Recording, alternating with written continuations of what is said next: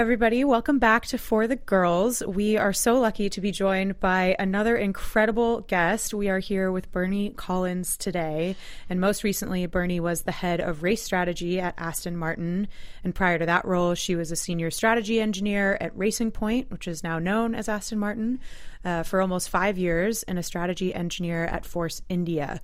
She started her F1 career in the graduate program at McLaren, where she spent 6 years, first as a graduate engineer, a design engineer, and a performance engineer.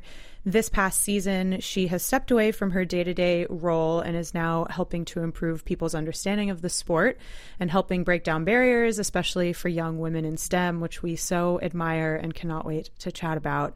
But we're so excited to have you here, Bernie. Thank you so much for joining us. No problem. Thank you for having me. Good introduction. So, yeah, I'm glad. We can't do you full justice, I'm sure, but hopefully that comes close. So we definitely want to dive into the beginning of your career, but I think first we would just love to start with your most recent role as head of race strategy at Aston Martin. First of all, what an amazing role. Would love to just hear from you what your responsibilities were. What does that role entail? Yeah, so it was a really incredible role to be fit to take part of and to do as part of the team. And I guess you only really appreciate it when you look back in hindsight, which I've been fortunate enough to do now. But yeah, ultimately the responsibility is just to try and get the best result for the team. The team totally operates on team points across both drivers. So for sure, each driver is trying to get the best result individually, but you're trying to get the best overall result for the team and hopefully the most points over the year. Now in the race, that breaks down to really simple things like choosing a pit stop and how you react to certain events. But over the whole weekend, you're looking at how you can sort of optimize the car's performance, how you can get the best qualifying position or the best race position or the best tyre choice for the weekend. So there's quite a lot that builds up to the last bit of the race, if you see what I mean. So would you be kind of sitting on the pit wall? How did you manage everything in the garage with so many moving parts, so many people trying to make decisions? Yeah, so primarily you would sit on the pit wall during the sessions, the race weekend. You'd be in a truck, an engineer's truck in the paddock the rest of the time. So outside of the sessions we had a lot of your meetings. Then you had a lot of support from the factory. So the factory is based in the UK, but it operates on the same time zone as we are wherever we are in the world. So you have a lot of conversations with the rest of the team back there. So generally there's one person at the track from the strategy department, which is generally me or another.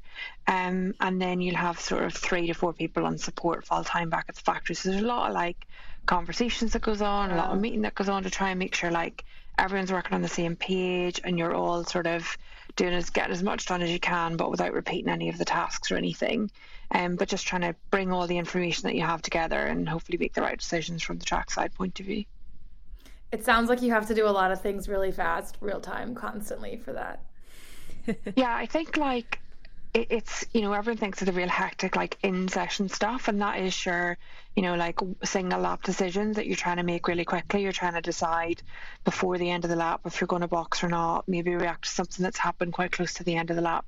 You do a lot of preparation in advance, so a lot of thinking of if there was a safety car now, what would I do, etc.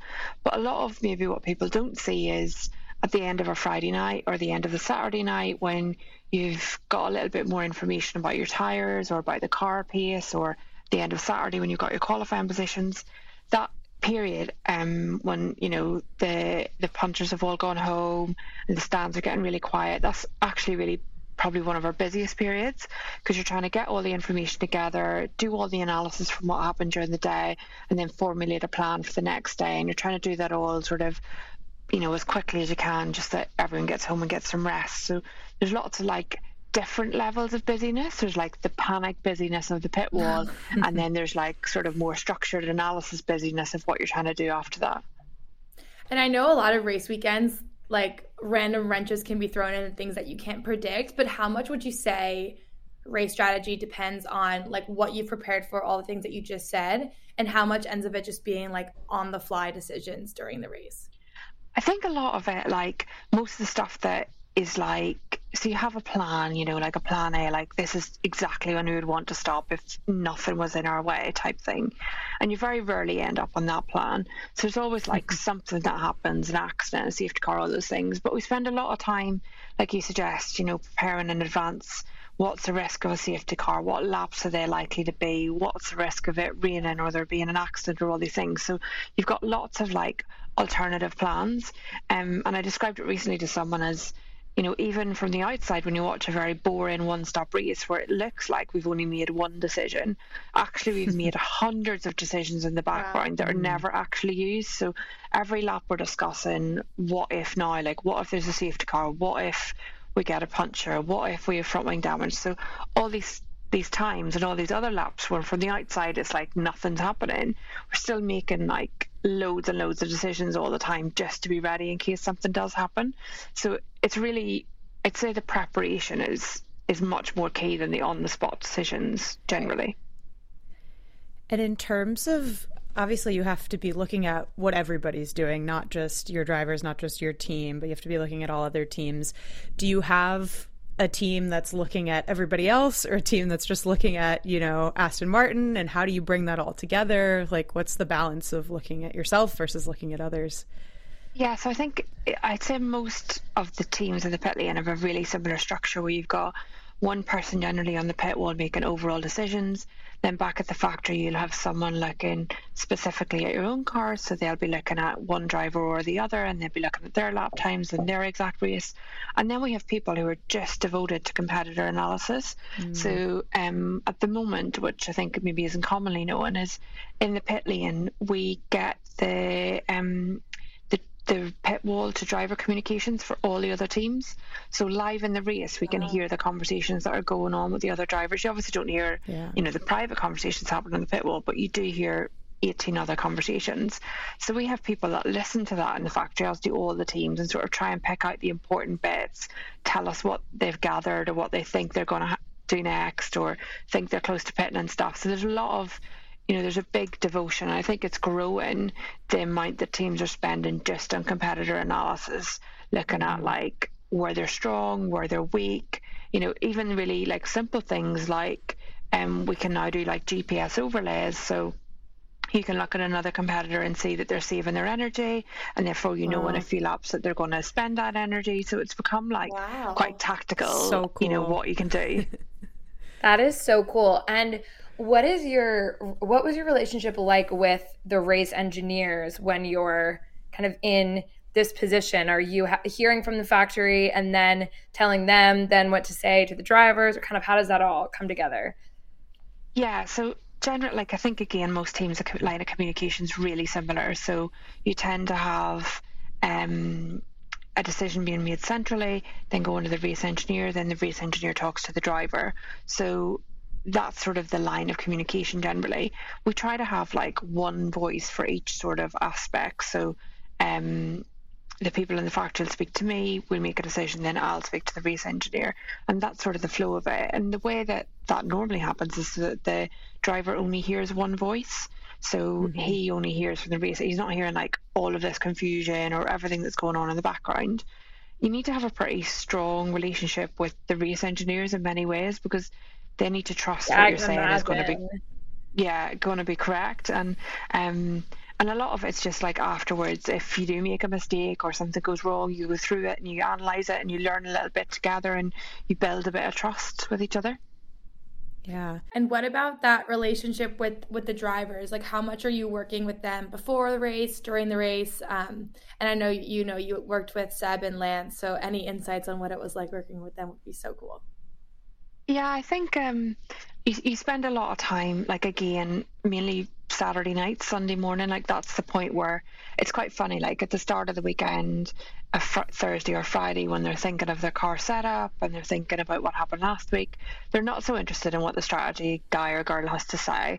And then as you get closer to Sunday, the conversations with you become like more and more apparent. But Seb, I think everyone knows, is very like into his strategy. He's very like particular about everything. He's very like on top of all of the small details that go into his race weekend. And it was a bit like daunting almost when he joined the team, because you're a bit like, oh, how much feedback am I going to get on the strategy decisions we make or whatever. But yeah, he was really keen on a Saturday night or a Sunday to sit down and go through all the plans, or we do like a lot of like simulating of what we think might go wrong or might go right, or what others might do. And he'd always have a bit of a, oh, what if XYZ does this? Or like, because his history in F1 is much more than my history in F1, he'd sometimes say things like, oh, have you looked at the race in whatever year it might be? I was like, no, I haven't looked at that race, but I will go and look at that race. So wow, some so examples. Would remember back to specific races from like 10 years ago. Wow. That's incredible. Yeah, so he would just say like, oh, look at this race when we did XYZ. It's like, oh, okay. And then Lance was always much more like on board with what you were suggesting, would just sit and go through the stuff that you were working through with him. So you end up with like a very different relationship across the drivers. And just in terms of, you know, just people are different, so they'll want different pieces of information at different times.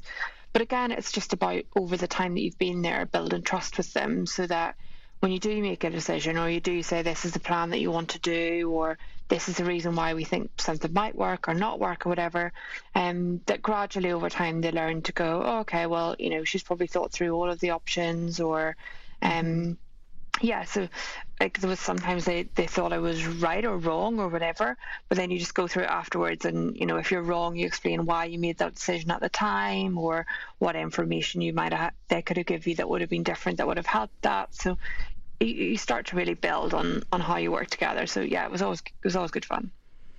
That is so cool.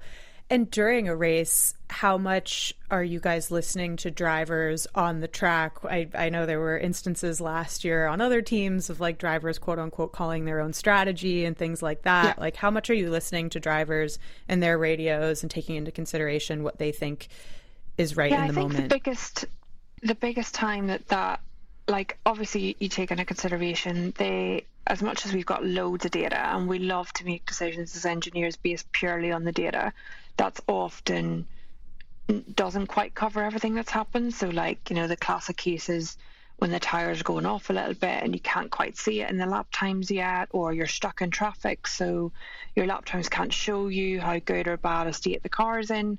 So you need to rely on the driver to sort of say, I think I can go, you know, 4 tenths faster, 5 tenths faster. And then you need to sort of know your driver to know how realistic that 4 or 5 tenths is, and actually if you should be thinking 1 or 2 tenths. So it really, again, you know, you take different pieces of information from different drivers in the same way you would anyone that you work with in an office, because you know a little bit about them. The biggest one then is sort of the wet or dry situation. So when a track's getting drier and you think it's time to go for a dry tire, you sort of need to rely a lot on the driver's feeling in that instance. You can give them information about other drivers for sure and sort of encourage the conversation, but definitely, you know, it's up to them to sort of, or to a good degree, to decide, yeah, now it's time for a dry tire. And that's the biggest one for me. But, you know, we had a lot of conversation, and the difficult one is when stuff needs to happen really quickly. So you need to, you're really close to pit lane entry, you need to make a really quick decision. It just needs to be a call. Those are really hard conversations. We've not had a chance pre-making a decision to really discuss it. But yeah, we were quite open at listening to our drivers, I think.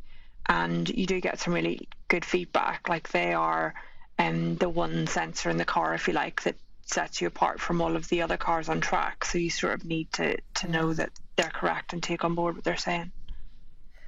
What would you kind of find to be personally the most challenging for either planning in advance or these on-the-fly decisions, like either the inters or slicks decision, or when there's really unexpected safety cars or just general chaos? I can think of a few races this year. Chaos. Things got really crazy really quickly, and there were so many jokes this year of Ferrari saying like, oh, we're on plan E. Yeah. I never got to plan E. Or at least I never had a plan E written down, because nobody, like the drivers, can't remember that far really. Yeah. But yeah, I think it's the stuff where you need to make really quick decisions where it could go either way. Often in the wet or dry, especially if you're going if it's a drying track, things actually happen reasonably slowly. It dries lap on lap, so it's like a very gradual thing. If you get like sudden rainfall, then it's quite a quick decision, but often it's really clear what you should be doing. Sometimes it's the safety cars at the end of the race where you're trying to say, oh, we might lose some positions. You're trying to second guess what everyone else is doing, and you're then committing the driver to have to overtake some people and make that strategy work. Those are the ones that are often the most difficult, and difficult for a number of reasons, because it's very close to the end of the race often, so you don't have enough time to make up for the decision again as well later on. So there's an element of that, but there are always ones where it's really obvious afterwards what you should have done. So like straight away someone's like, oh, we were never going to overtake, or that tire was always going to be okay, or whatever it might be, but not information that you had at the time. So I find those ones were probably the most hectic, where there's a lot of decisions that are really 50-50. And you go through them in hindsight and you try and learn and, improve your decision making going forward. But yeah, those are ones where there's always quite strong opinions from everyone involved. I'd love to talk a little bit about your role and like what it was like being a traveling member of the team. I'm sure this year you're going to be really happy, or have been happy to not do all of the traveling. But what was that like for you, like day in the life of being a traveling team member and constantly being on the road? Yeah, so I think like it's easy to pick up on the negatives of it. Like you're away from home a lot. It's really tough. The jet lag. There's many things that are quite difficult. Like depending on where you end up in the world, we tended to sort of travel out on the Tuesday or Wednesday pre-race. So that you'd be at the track on a Thursday, and then Thursday to Sunday would be at the track. And like the Friday and the Saturday nights are generally really late. So at the moment we've got like a curfew in place where you need to be away from the track for 8 or 9 hours. But actually by the time you get back and showered and get some sleep, it's not, it's like sort of more like 6 hours sleep type thing, depending again on where you are. And then on Sunday or Monday, we travel back to the UK and we kick off our analysis. So it's pretty relentless in terms of the days that you're working, because you're starting...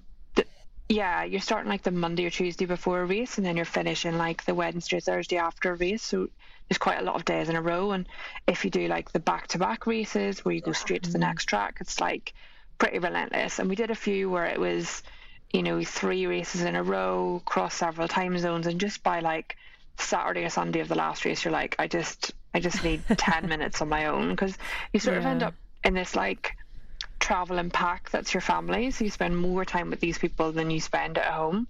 And I was really fortunate in that the guys that I work with at Aston Martin I got on really well with, so we were a really good community.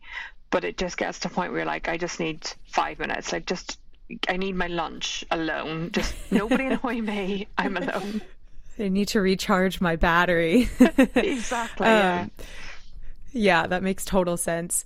Maybe on like a more positive or fun note, do you have a particular favorite moment or race with the team over the past couple years that you remember, whether that was like a specific call or just like a race in general?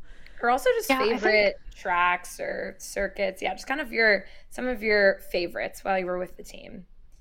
Yeah, I think to be positive on the travel and stuff, I love the travel and I love going and seeing like different places in the world, different communities. We often get a real feel for the country. I was very fortunate, pre-COVID, to stay out in a few holidays and really get to like sort of embrace the traveling life, which was good. And I wouldn't change that. Best moments, it's really, there's a lot of races where you didn't necessarily have a fantastic result. There's one in Brazil that springs to mind where it was a wet race. And we actually finished 4th, which is a good result for us, but we just missed out on a podium. But it was a race where people were really disappointed we lost a podium, but actually I felt like we made every decision correctly. So from a strategy point of view, I felt like actually that was a really good race. And then you get other races where you feel like you made some really bad decisions, but actually the result's pretty good. I guess the standout moment is we only had one win in my time with the team, and that was with Checo in 2020 in Bahrain. And that was really, it felt like we had just achieved something that people didn't think was possible. Now, there was mistakes from others, but we were still there to pick it up, and we made the right decisions. So that was like a really, especially because it was a time where Checo was leaving as well, it was a really lovely moment for the team to have felt that win together, which, you know, we'd had a few podiums throughout the years, and it felt like a real step up. So that was brilliant. That was like sort of a highlight, I would say. That was just an insane race. I think that's one of the highlights of his career for sure. It's just incredible. Yeah. What was it like working with him? Were you surprised by the move to Red Bull? I wasn't surprised necessarily, because I think with us, he was really underrated. Because he was working for Force India, he was always scoring the most points in the team, but I think the people he was racing against were a bit underrated, and therefore he was underrated for beating them. So I'm glad that, you know, at that stage, okay, you're not involved in all the conversation that obviously he's involved in, so maybe it wasn't as at risk as it seemed to us. But it felt like he came really close to not having a drive, and he's, you know, a really lovely guy, and works hard.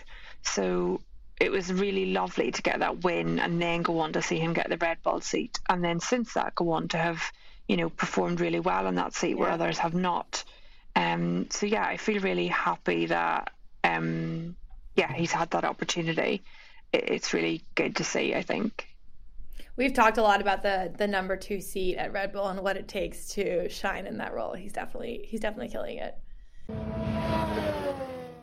We all need a little extra health boost sometimes, and Fleur Marché makes it easy for us to supercharge our wellness. Their botanical wellness patches have been such a fun addition to our routine. We just stick them on wherever we want. They have them for sleep, relaxation, focus, and other things. And the patch delivers ingredients to your body in a subtle but effective way, and the results last up to 12 hours.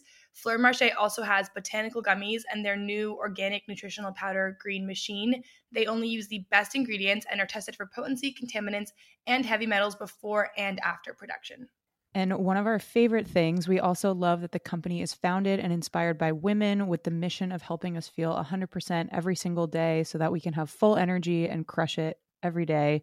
Find your new wellness essentials at fleurmarche.com and get a special discount just for our listeners. Get 20% off your first order site-wide with promo code FORTHEGIRLS at checkout. Orders over $50 also get free shipping.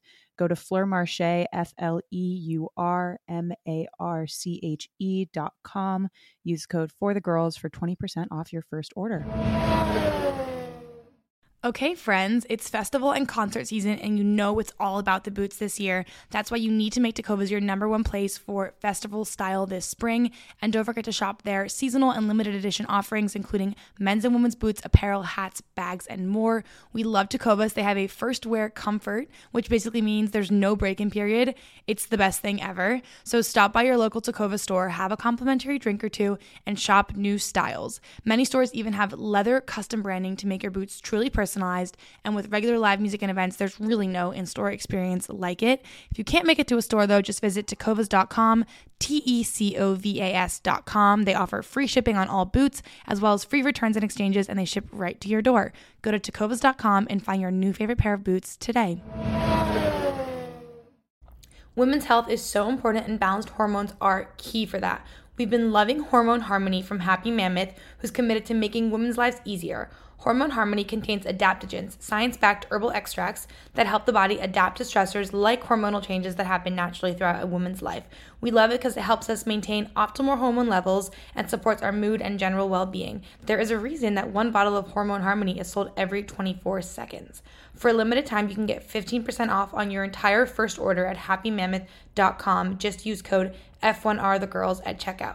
That's happymammoth.com and use the code F1RTheGirls for 15% off today. I thought it would be fun now. Maybe we talk a little bit about, we'll go back in time and talk about your start in this wonderful world of F1. So you're from Northern Ireland. Okay. Tell us about your upbringing, your family. Did you guys grow up watching F1? How did you get into it and where you are? Yeah, it's really we grew up. I grew up when F1 was on the TV. Like Dad would have watched it at home and stuff, but it was something that, at least when I was younger, it wasn't really highlighted that you could work in it. which sounds a bit silly, but there's lots of videos of the drivers or imagery of the drivers or interviews of the drivers, but you didn't really think about the people in the pit lane or the people working in the factories even, or any of that. So I hadn't really imagined ever working in motorsport. It wasn't something like a lot of people. I get contacted by a lot of people who really want to work on F1. That's all they want to do. And I wasn't one of those people. I just didn't know what I wanted to do. I was always like quite curious as to how things worked or taking things apart, or so I was always quite mechanically minded, which maybe wasn't obvious to others, or maybe it was, but at least it wasn't obvious to me until I got down the path of starting mechanical engineering. But looking back on it now, like I was forever taking things apart to see how they worked. So it was probably always obvious that I was going to be an engineer. It just took a long time to get there. And so you went to get a master's in mechanical engineering from Queen's University, Belfast. Yeah. What was that program like? And then how did you decide, I guess, from there to launch into F1? Yeah, so I did engineering because I didn't know what to do. And I really enjoyed maths and physics. So I was just like, I literally took the university prospectus and said, I'm doing maths and physics for A levels. So what sort of degrees can I do? And just stroked out the stuff that I could do and tried to figure it out. And then that had the most broadest range of careers at the end of it. So I thought, okay, well that's fine. I can just kick the decision down the road another little bit. But I really enjoyed my engineering. And then I did a program called Formula Student. So it's organised by the McE, and we built a little single-seater race car. And that's actually the first time that I'd thought even about automotive as a career. Because in Belfast, a lot of people go into the aerospace industry or the shipbuilding industry, those types of industries. So it was the first time I'd really thought about automotive, racing, that sort of thing. And I enjoyed it just because it's got such a variety. So you use a bit of design work, a bit of build work, a bit of looking at the manufacture. So that was really great. And at the end of towards the end of my degree, McLaren advertised a graduate scheme, and I was very much I'd sort of ruled myself out just because I thought, it's going to be such limited numbers. They were looking for 2 people. So I'd sort of decided not to go for it. And one of my lecturers encouraged us to apply and said, everyone needs to apply type thing. And I applied and I got through the interview processes. And at each stage, it was just let's see how it goes. And you get to the final interview, which you go to McLaren, and you think, well, at least I get to see around McLaren. If nothing else, I've got to see around McLaren. So that's, tick box. So it was really great because I think a lot of people have the attitude that they're maybe not good enough or it's not worth their while applying. And actually, that was my first real insight to you need to put yourself forward and you need to go for these opportunities that exist. So I joined, I was really lucky to join that McLaren scheme. There was 2 of us taken on that year purely into F1. So we did a 1-year graduate scheme in F1 in loads of different departments, which, graduate schemes are really great for that. It really built my confidence to see how the whole team worked together, how all the departments work together. You get to meet loads of people and, it's really nice. And then I ended up working for them as a designer, which again was a great opportunity to sort of sit in the design office and work through it. So it sounds like maybe you didn't fully envision yourself at McLaren until you were very close to actually being there. When you got there, was there something super surprising about either the team or just the world of F1 that you weren't expecting? I think one thing that surprised me when I got there is they've obviously got this massive design office with, really super intelligent guys and girls in there that have been working for a long time. Some of them have been working their whole lives in F1 with loads of experience.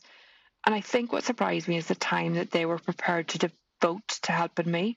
So there was lots of guys that were clearly very busy that would sit down and explain things to me or go through design stuff with me, or it felt like everyone had time and everyone was willing to help me on my journey rather than just their own little busyness. So it was a real team atmosphere compared to an office where everyone's trying to get their bit done as quickly as possible and get home. Everyone was trying to work together and knew that, making me a stronger engineer would ultimately help the office. So I think that sense of community I wasn't expecting. I was expecting it to be a bit more cutthroat than that, and actually it was really nice environment to step into. That's so nice to hear. And when you were transitioning to working in performance engineering, what was that like? How was kind of taking that step up? What drivers did you work with? Yeah, so that was really, like, when I got to the F1 stuff, I ended up with McLaren doing gearbox design. And through that time, I sort of, they had a GT program, so they had a road car basically that they were racing in and wanted some help with. So I volunteered for that. I got some trackside experience. And when I was at the track, I thought, actually, I really enjoy this aspect of it. I sort of want to do the racing bit. I want to be at the track. So I ended up volunteering for the F1 team, like helping out in their mission control and doing a variety of little things, but all sort of promoted me towards the performance engineering position. So it was quite a step away from gearbox design. But again, there was a lot of support there to try and help me learn what I needed to do for the performance bit and like make the move across. And then I was given the opportunity, one of the guys went on paternity leave and I stepped into his role for 2 races, and it was really great, like stepping stone and a chance to do it. So I did the 2014 season with Jenson Button.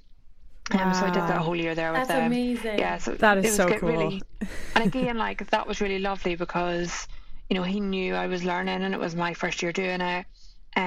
But again, really supportive, and trying to explain, he had a lot of experience at that stage. Still does. I don't know why I said at that stage, but he just, he was really like helpful and trying to teach me what he needed to get again, that sort of strength in trying to strengthen the whole team. So yeah, it was a really brilliant experience to do the full season racing with those guys. And yeah, lovely to work with him. It was good. Yeah, he's one of my favorite ex-drivers around in the sport. I think he's incredible. He's crushing it these days. Yeah, he is. I expect no less. That's amazing. Okay, so then you were a performance engineer, and then how did you make the jump to strategy? So what was that step like? Yeah, so it was really, like, I feel like a lot of my career moves haven't been really planned out and have just sort of like happened, which, everyone asks about your 5-year plan, but I don't think you necessarily need to have one of those. I love that. So I moved to Force India as it was then, and actually the role that I moved to was like half performance, half strategy.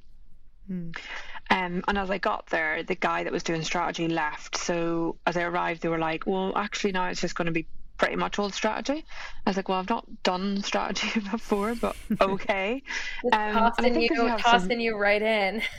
Yeah, exactly. It was like, but I think it was more like out of need than anything. They'd recruited me to help out that role, so it was a bit like, I think I had like 2 events where the strategy guy was still there. They had another strategist as well, so there was 2 events where the person I was replacing was still there, and then he left, and I was like, oh my god, like this is mental.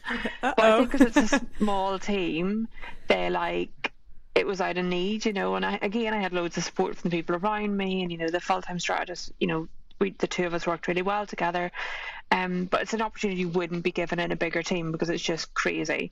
But yeah, it was a really good step for me, I think, and it was like, because I'd seen some of it before at McLaren, and you've got like a little bit of experience and you build up some race knowledge, at least in hindsight I feel like it was okay, but maybe at the time it was terrible. So yeah, that just became me as a strategist then when I moved to Force India, and then I've only done strategy since then. So yeah, I've enjoyed it, and you've definitely learnt a lot about a very different field to what I was necessarily doing before. So yeah, it's been cool. And going from McLaren to then transitioning to Racing Point, and also kind of Racing Point undergoing changes in leadership and transitioning to Aston Martin, did you notice kind of any big differences between the teams, or kind of what was the dynamic like during all of that? Yeah, so like McLaren's at that stage was a much bigger team than Force India, so you sort of rocked up at a very different factory. It was so much smaller. You're sort of looking around the design office going, where's everybody else? Like, and I just remember being blown away by how few people there were in the design office versus McLaren. And you then start to think, we just being really inefficient, or why is there so few of them?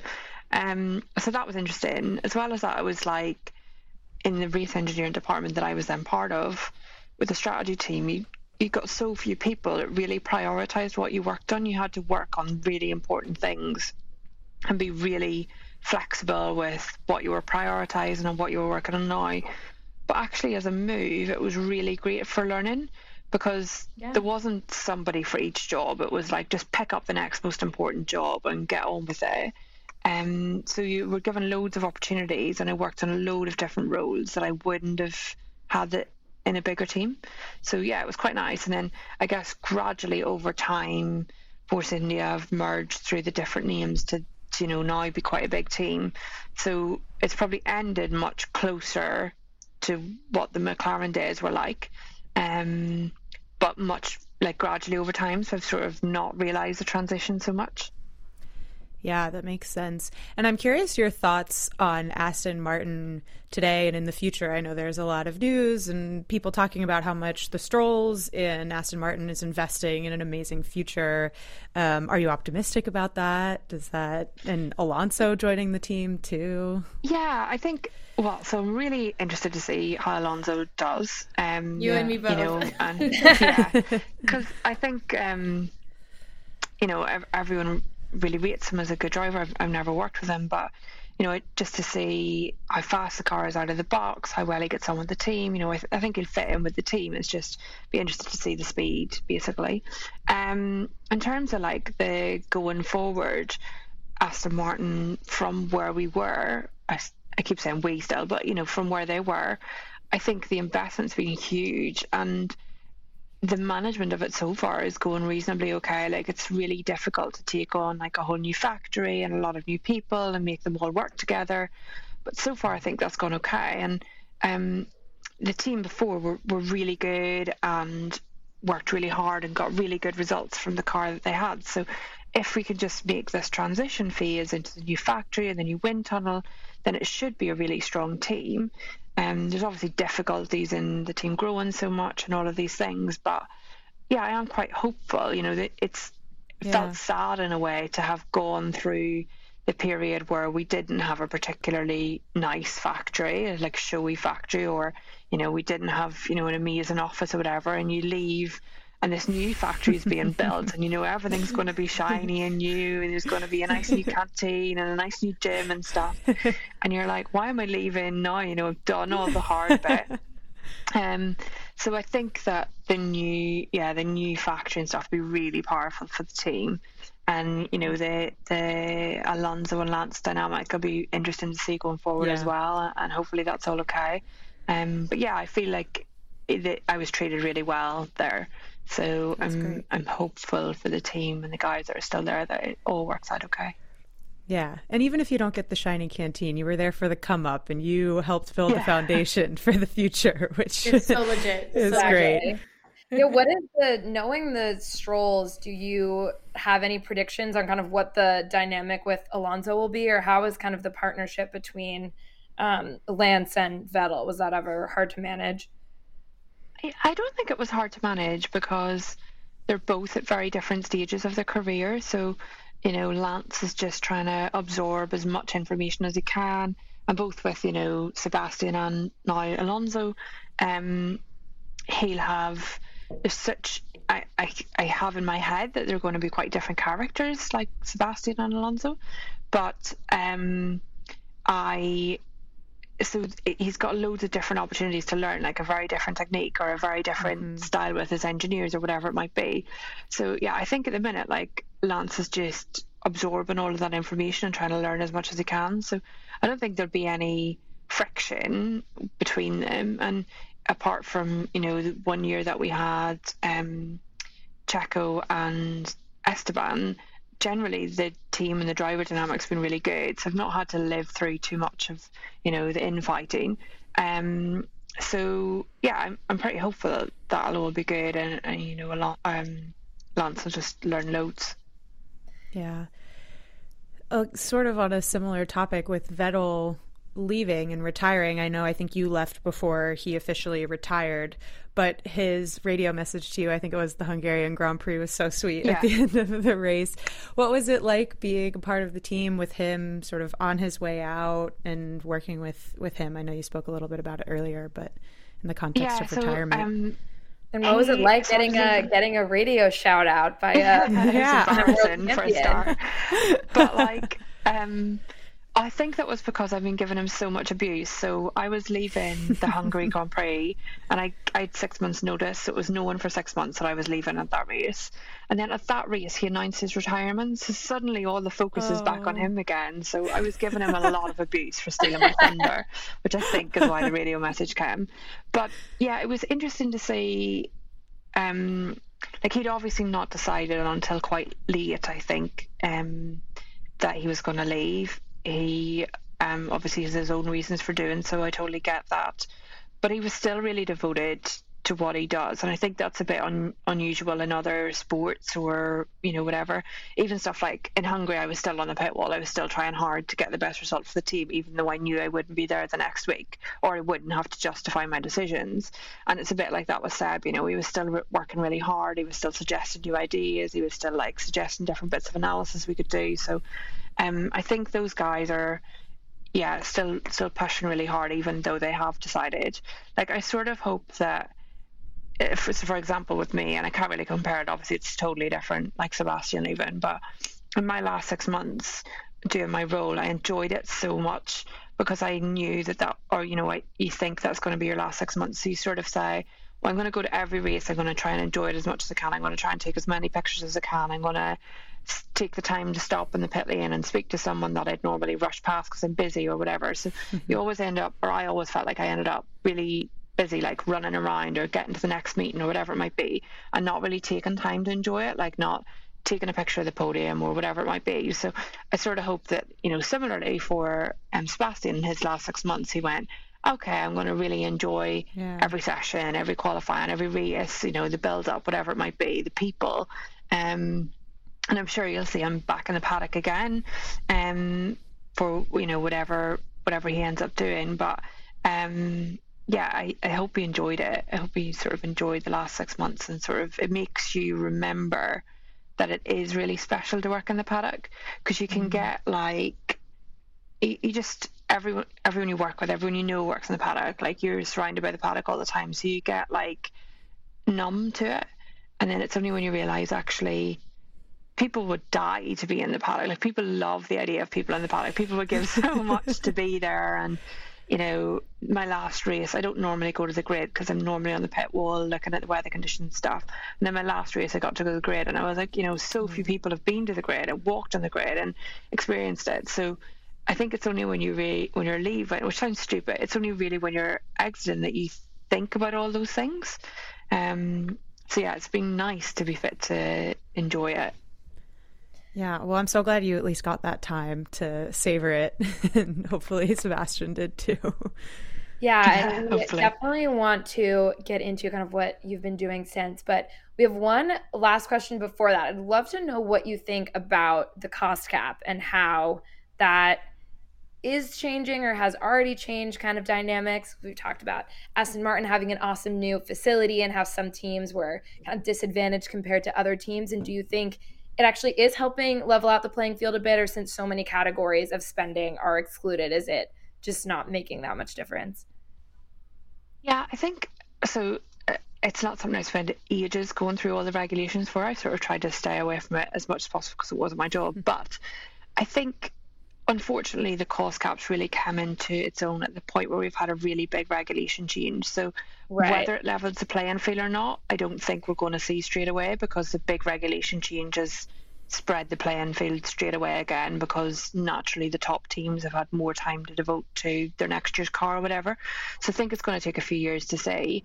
I think leveling the playing field is important.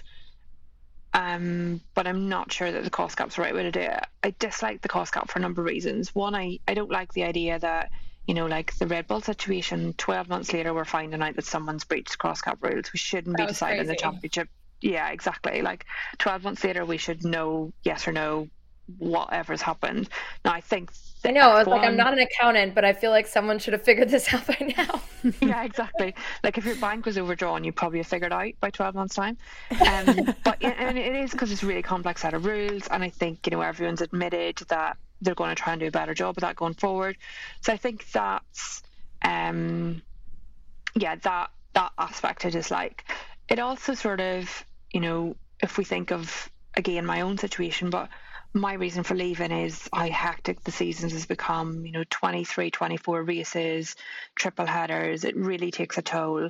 And I got to the point where I just thought, this isn't, as much as I love it, it isn't life. You know, I'm ending the season really tired or whatever. And I think that teams are going to have to get to a point where they job share to some account. So you've two people doing a role or whatever it might be. And unfortunately, the cost cap flies in the face of that. So you can't really employ two people to do a role or whatever it might be. Now you could say, okay, well maybe they don't buy a new front wing and they have two of you, but the teams are never going to go for that trade-off. So I think they need to come up with some sort of situation that still allows for the team to be looked after. And I'm not saying teams aren't necessarily harming their staff, but I think if we're going to add more and more races going forward, then there needs to be some sort of flexibility there. So, and yeah, it seems like so many things are not included in it, that it's really questionable anyway. But yeah, I get what they're trying to do, and I don't have a better solution. You know, at one stage we had a resource restriction where headcount was restricted, but then you're still getting better teams, paying the big money, whatever. So yeah, I don't have a solution at the minute that's different to what we've got, but I'm not really sure that what we've got is ideal either. I'm so interested to see what will happen, and this is kind of a nice segue to our next topic too, because as F1 has gotten so big, so many interesting things are coming up, like sustainability, women in the sport, like all these different things that maybe just weren't talked about before. So the point about sustainability is so true, and like I'm curious to see how they can start to, like, we're all human, you're all human, to figure out how it works. But tell us about your switch. So what have you been up to now in advocating for the sport? We know you've been really involved in Women in STEM, which is a huge passion of ours too. So we'd love to hear more about it.